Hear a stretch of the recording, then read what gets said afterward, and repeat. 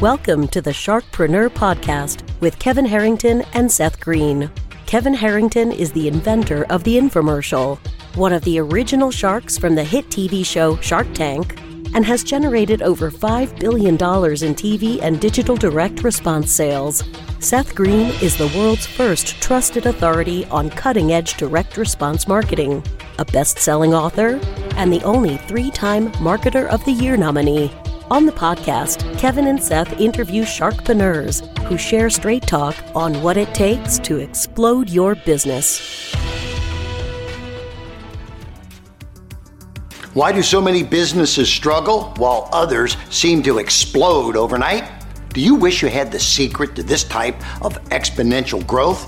Now, I've scaled more than 20 businesses to over $100 million, and it's not just luck. In my new book with Mark Timm, Mentor to Millions, you'll learn the repeatable framework I use in all my business ventures for massive success. Order at kevinmentor.com and get over $1,000 in bonuses. Head to kevinmentor.com. Welcome to the Sharkpreneur Podcast. This is your co-host, Seth Green. Joining me today is the inventor of the infomercial and the original shark on the hit TV series Shark Tank, Kevin Harrington. Kevin, thanks so much for being here. Great to be here. Looking forward to our special guest today, Seth. Thank you. Yes, very, very special guest, Rich Schefren, who has coached some of the world's top online business gurus, increased his clients' revenues by billions, with a B, billions of dollars, grew multiple businesses to multiple 7 figures a year, pretty much popularized online business coaching back in 2005, invented the first automated webinar in 2009, and the rest of his list of accolades could take the entire half hour. So we're going to skip that and dive right in. Rich, thanks so much for joining us. I'm excited to be here. So you're on the forefront of cutting edge marketing, and you're kind of famous for being a strategic thinker, of getting people, entrepreneurs and business owners, away from chasing shiny objects and thinking like a strategic founder. So how have you been coaching folks, and how have you been advising them to pivot during the pandemic?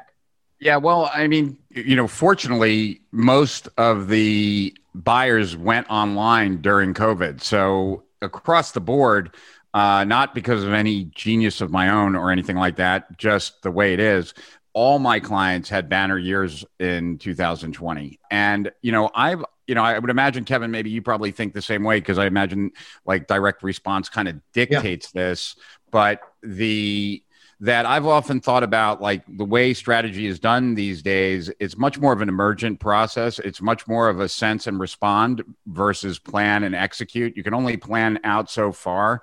And with things that change so fast and so dramatically, you have to kind of, it's like kind of driving a car at night. You can only see so far in front of you, but you got to just confidently go in that direction, kind of know the trajectory, but you can't be attached to any single specific way to get there.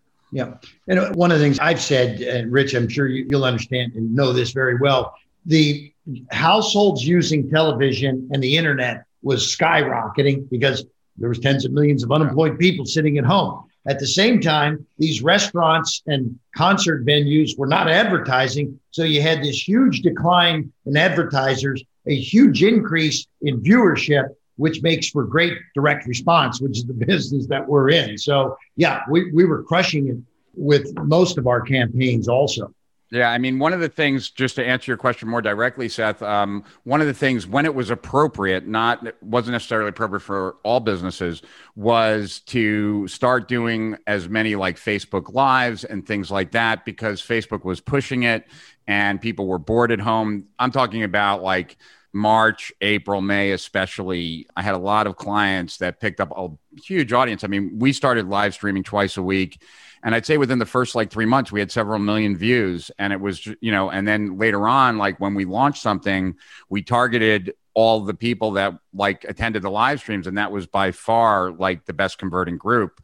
And yeah, it was a unique time where people were sitting at home bored, and, all you have to do is turn on a camera and you have an audience. Clubhouse kind of has that right now. I don't know if you guys have been on Clubhouse, but Maxwell Finn and I did a call because he's got a new baby and we haven't had a chance to talk. So he's like, hey, do you want to get on Clubhouse together and we can just talk on Clubhouse? I was like, yeah, sure. It was the first time I got on Clubhouse, and that was like 2 weeks ago. And Maxwell set up a room, marketers talking about marketing to marketers and stuff. And before we even had more than a few sentences, we probably had like 200 or 300 people in that room, which like now it would be probably more difficult to get 200 or 300 people just turning on the camera with Facebook Live. Whereas like Clubhouse, within the first 5 minutes, we had that audience. So it's interesting, like how, people jump from platform to platform. Yeah, I opened the room last night at 8 p.m. It's still open. I did about 5 hours on Clubhouse. It's like there's a plus side to that and a minus side, because my wife is like, wait a minute, what's going on here tonight? Yeah, I mean, we're both obviously on it. I couldn't believe it when I said as a joke, I was going to go on Christmas Day because we're Jewish and we don't care. And all of a sudden there were all these people and I'm like, aren't you opening presents with your kids? Like, why are you talking to me? I just did it because I was gonna be on for 5 minutes figuring no one would show up. Why do you think that is, Rich? Why do you think this, and it's audio only, there's no visual, it's basically like a party line conference call. Why do you think that's catching on so fast? Well, so there's two things there, right? So on the why I think it's catching on so fast is that right now, like at least in the marketing community, but it seems like it's pervasive, there's so many people jumping on and they're sharing great stuff. But the thing is that, if you leave, there's no record. So you can't capture, although someone has clubhousenotes.com or getclubhousenotes.com. I saw that and I bought it just to see like what kind of stuff was being dropped. But there is this like fear of missing out like with it. And it has that viral component with the, with alerts. Like actually I'm going to do a Clubhouse room with Jay Abraham, I think tomorrow night. And I got Jay to install it on his phone. And then like, he called me back. Like he always calls me from his landline. Like he called me an hour later. He's like, how do I stop all these alerts? Like I'm getting alerted every 2 minutes about a room. Like, what is this? Right. So there's that, but there's actually something, something that I've been fascinated with my whole life. And I just wonder, Kevin, like if you have any thoughts about this, because it's, it definitely dovetails into you as well. Like as a student of direct response, right? What I've noticed is that every big breakthrough in direct response, more often than not, came from a change of format. Back in the old days, like when we did Magalogs, crazy increase in response. When we did VSLs, like, at Agora, it was like 300 to 400% across the board, like increase in response. Nowadays, it's the same, like, it's even. Webinars, same, right? Like, so there's always like, whenever there's a new format that direct response advertisers can jump on, it seems, especially if it's like kind of stealth, like people don't realize they're being sold to at the very beginning. Right. There seems to be like an explosion, and I would put infomercials in there as well. Right. Like when it was a new format, it was probably easier than ever to sell, like in the beginning. Was it? And like, do you see anything like that in your neck of the woods? Like, I'll say this. I think, yes, I infomercial wise, early 80s, I'm watching my 30 channels, and the last channel was Discovery, and it was only an 18-hour a day channel. And I called the cable company and said, can I put something on those other 6 hours? But we did that for years and years and years and years.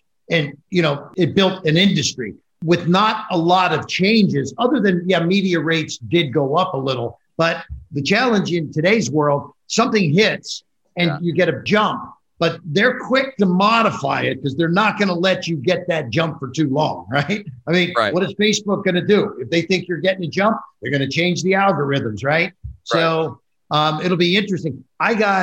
We've had over 700 DM messages from our session in the last 18 hours. And I'm just like blown away that, how else do you just go live? And there's, we had thousands on our thing at the peak, 2,700 or something, but 700 of them have reached out for looking for some personal advice or help or whatever. And so, yes, at some point there's going to be a monetization that'll be happening on the Clubhouse side. I'm not sure how that's going to work, whether you got to pay to get into a room or whatever, but there will be some changes within the next 60 or 90 days, I'll bet you. Yeah, as soon as marketers figure out a way to monetize, we beat the shit out of it until like we get pushed out of the platform. That's generally the way it works. I'll pay you for a shout out in your room. And actually, like I did this event back in February that was like anti-big tech, and part of the reason like we did that was that these big platforms really don't have entrepreneurs' best interests in mind, and the thing that sparked it.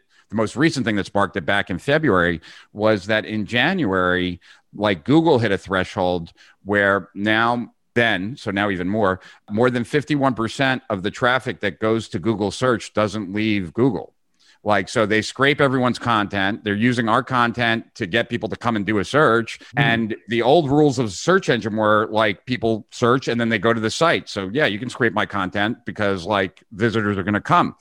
But with the answer box, with moving people to YouTube, with like now all of a sudden, less than half are actually going out, which means that Google's just using your content, for visitors and everything else.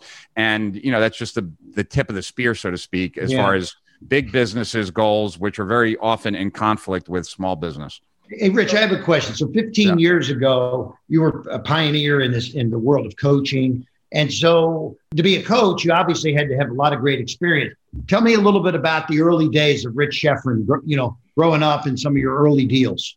Yeah, so I'll pepper some really quick things that unfortunately we just don't have time to go into, but they're interesting. So my dad was a sociopath, my mom a narcissist. So I had a very interesting childhood, had lots of trauma and stuff like that. But when I was 13 or 14, I don't remember the age now, ran away from home, spent a lot of time with the guys that were in the book Wise Guys, which is what Goodfellas was based on, but they didn't make it into the movie. These guys fixed horse races. They paid number 5 out of the 8 jockeys not to come in first or second or third. So nobody knew who was going to come in first and second, third, but 5 jockeys knew that they were not. And then they would bet, all the different combinations, and they, surprise, surprise, they did really well. So I ran away from home, and I actually was a gopher for like one of the guys that was involved in that for about a year and a half, until one day my dad walked into my room while I was counting about 20 grand on my desk. This was when I was like 14 or 15. And so that was the end of that. Yeah. Then I got a job in high school, and the job in high school that I had, that was Jordan Belford's first job as a stockbroker. So in high school, I was just doing direct mail actually for them. And Jordan had just gone bankrupt in his meat business. Like in the movie, The Wolf of Wall Street, I don't think this guy ever existed. Like I was in a real office building, but like in that movie, they make it look like a strip mall where everyone's like surrounds him when he's pitching on the phone. Right. And so I got to watch Jordan for a year, and he really was that good. Everyone else was like on a 3-call system, and he was on a 1-call system, and he'd come in for 2 hours a day, close like 4 people, and then leave, and then paste his commission checks on his wall so that everyone could see how much more he was making than everyone else. He hasn't changed, has he? No, I don't think he's changed. I don't know him that well anymore, but I knew him well when I was 16. But so the interesting childhood. Anyway, went to studied accounting in college, dropped out my senior year to take over a business that was a failing clothing store. Turned that clothing store around. It became like the hot store in Manhattan, and pretty much every celebrity like shopped there. It's like if you're familiar with California, it was like Fred Siegel's of California, we were the equivalent. And then we started licensing music. We were like the first store to do that. It's pretty common nowadays. That did so well that I then built a recording studio right in the middle of the store. And this was when electronic music was becoming really popular. So, and ours was electronic music. So that launched a music label, and that did pretty decent. Then after a few years, I decided I had enough of all of that, got out of those businesses, took a year or two off, and got hypnotized, and I'm highly hypnotizable. So then I decided I wanted to do a business in that. And when I started that business, I thought I was still in my 20s, but I had like 2 big successes, and I thought I really got marketing. And when I started advertising for the Hypnosis Center, the more I liked the ad, the worse it did, right? Like, because now it was about the phone ringing, not about like creating an image or creating a concept. And so that quickly then made me realize that there was a whole form of advertising I didn't even know existed, called direct response. And so that I started studying copywriting without really even knowing what it was in the beginning. And then eventually that led me to Dan Kennedy, Gary Halpert, Jay Abraham, and internalized all their stuff. And then ultimately did a thing with Jay. I was a client of his, and then it went sideways. I owed him a bunch of money. He thought he was never going to see it. And then I paid him back like a couple months later, and he was surprised that he got paid, right? Because I guess when bad debt in like coaching type things generally don't turn out to be good. And Jay just kept the door open for me and said, if you ever are doing anything interesting, call me back. Like, there's not that many honest people out there. So I went online, started learning stuff online. And as I started learning stuff online, I then reached out to Jay once I had kind of established myself and started doing well, and brought Jay online. We did coaching programs and some teleseminars.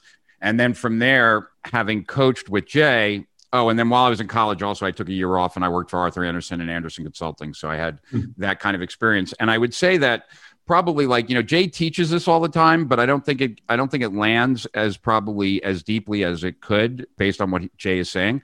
Jay talks about, a concept in one industry has the power of an atomic bomb, or a strategy in one industry has the power of an atomic bomb in another. What people don't realize is that Jay did that himself. Like, Jay took all the principles of direct response and he brought it to the entrepreneurial market. And that was new to the entrepreneurial market when he brought it there. Since Jay is one of my mentors, it worked for him.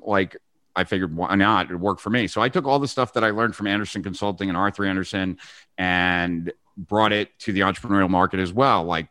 Project management, process mapping, all this kind of stuff that at that time, nobody really knew about. And I was very fortunate too. So I did this presentation at the very last event of the last coaching program that Jay and I were doing at that time. And this was more luck than anything else. The people who my message resonated with, because I was talking to a room of marketers, right? So the only people that this idea of being overwhelmed and having too much opportunity and not really knowing how to how to manage that and really exploit those opportunities, the people were people who were already somewhat advanced in their marketing skill, but their business skill was less than their marketing skill. So if you can imagine coaching 25 companies who already had marketing chops, but their operational stuff was preventing them from growing, which is not typical business. Right. Typical business, the marketing, generally operations can handle whatever marketing can deliver. Yeah. In these particular cases, it wasn't. So one of the reasons why I, was able to create crazy successes, for pretty much all my clients, was that really the clients were self-selecting based on my marketing skill is much better than my operational skills. Can you help me? And that's an easy problem to help. You formed quite a coalition with Jay. You also have another one that broke all kinds of records in 2020. Talk a little bit real quick before we let you go about the Coalition to Save the Internet. Yeah. Before that though, I saw John Benson invented the VSL. And I saw that the very first week that he put it out on ClickBank. And I was like, holy shit, this is going to work. And I immediately showed it to Mark Ford, who's one of the co-owners of Agora. And he's like, yeah, this will work. We can take control of the selling. They can't advance. We'd already seen in the, in heat maps, where people's attention was going, and they scroll down to the bottom, look at price, right? You could prevent that from happening with a VSL. And immediately, Agora jumped by 300 to 400%, right? And that's kind of an underline of the whole idea of when something works in one industry, it can work incredibly well in lots of industries. And the idea is to hop on it sooner. So I did this. I did a 24-hour live stream back in 2008, which I did completely by myself, just answering questions for 24 hours. We did a 24-hour live stream this past February in 2020. This time I didn't do it by myself. I did it with pretty much a who's who of online marketing. And the gist of it was to launch this program that I have, which is called Steal Our Winners, which basically each month delivers tactics that nobody knows about that are currently working, right? From the list of the people that were there, plus a whole bunch more. We have about 100 different contributors. And the whole idea of it, though, was that it's going to get more difficult for online business as Google, as Facebook, and as Amazon make it in their best interest, which is generally not in the best interest of small business. And so I specialize really in small business. That's what I love. I love helping beginners. Unlike a lot of my peers, I guess, they do not like beginners, but I like beginners all the way up to about a $20 to $30 million business is really my sweet spot. Hey, Rich, do you get involved with equity stakes with clients? Sometimes, of yours? Yeah.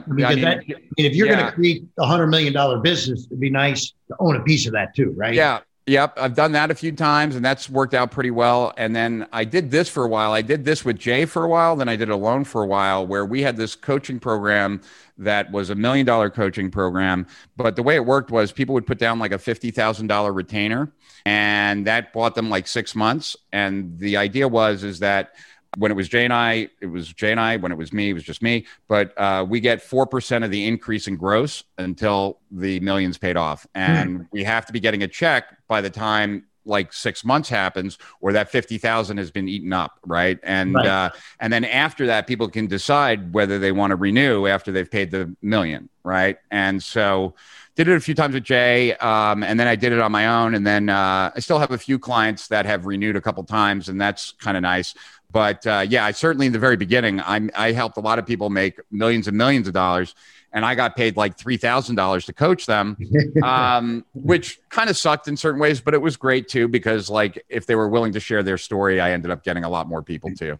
And that goodwill will come back to you over time, which it has, I'm sure. So yeah, we know your time is incredibly valuable. We greatly appreciate you joining us today. For folks who are watching or listening and want to learn more about Steal Our Winners, which I am a thrilled member of, where is the best place for them to go to learn more about Steal Our Winners and about you? Well, it's kind of hidden. So what I would say is that our website is strategicprofits.com. That's pretty easy to find. I don't know where it is on our website at the moment, but if they put /Rich, R-I-C-H, my name, right, it will take them to a Steal Our Winners promo of some sort. Awesome. But there's a lot of good stuff on the blog. I've also written a tremendous amount of free reports that are either on my site or also just out there. And they're still as valid today, and I would recommend that people read them. Awesome. This has been Seth Green with Kevin Harrington and Rich. Good hanging out with you, buddy. Very nice hanging out. Grab a lunch sometime. We're both in Florida. Let's do it, okay? I would love that. It would be an honor. You too. Take care. Happy New Year. Thanks, everybody, for watching or listening. We'll see you next time. Do you need money to fund your idea, product, or service? Are you ready to take your business to the next level but need capital to get it done? Kevin Harrington has heard more than 50,000 pitches and knows how to help you make the perfect pitch to get the funding for your entrepreneurial dream. He's distilled the process down in his perfect pitch cheat sheet, and it's yours for free. Just text PITCH to him right now at 727-888-2100. Text PITCH to 727-888-2100 right now and claim your free perfect pitch cheat sheet. Text PITCH to 727-888-2100 to start funding your dream today. This show has been produced by Market Domination, LLC. To discover how you can have your own show completely done for you and turn it into a real published book and become the authority in your marketplace, go to www.marketdominationllc.com/podcast offer. This podcast is a part of the C-Suite Radio Network. For more top business podcasts, visit c-suiteradio.com.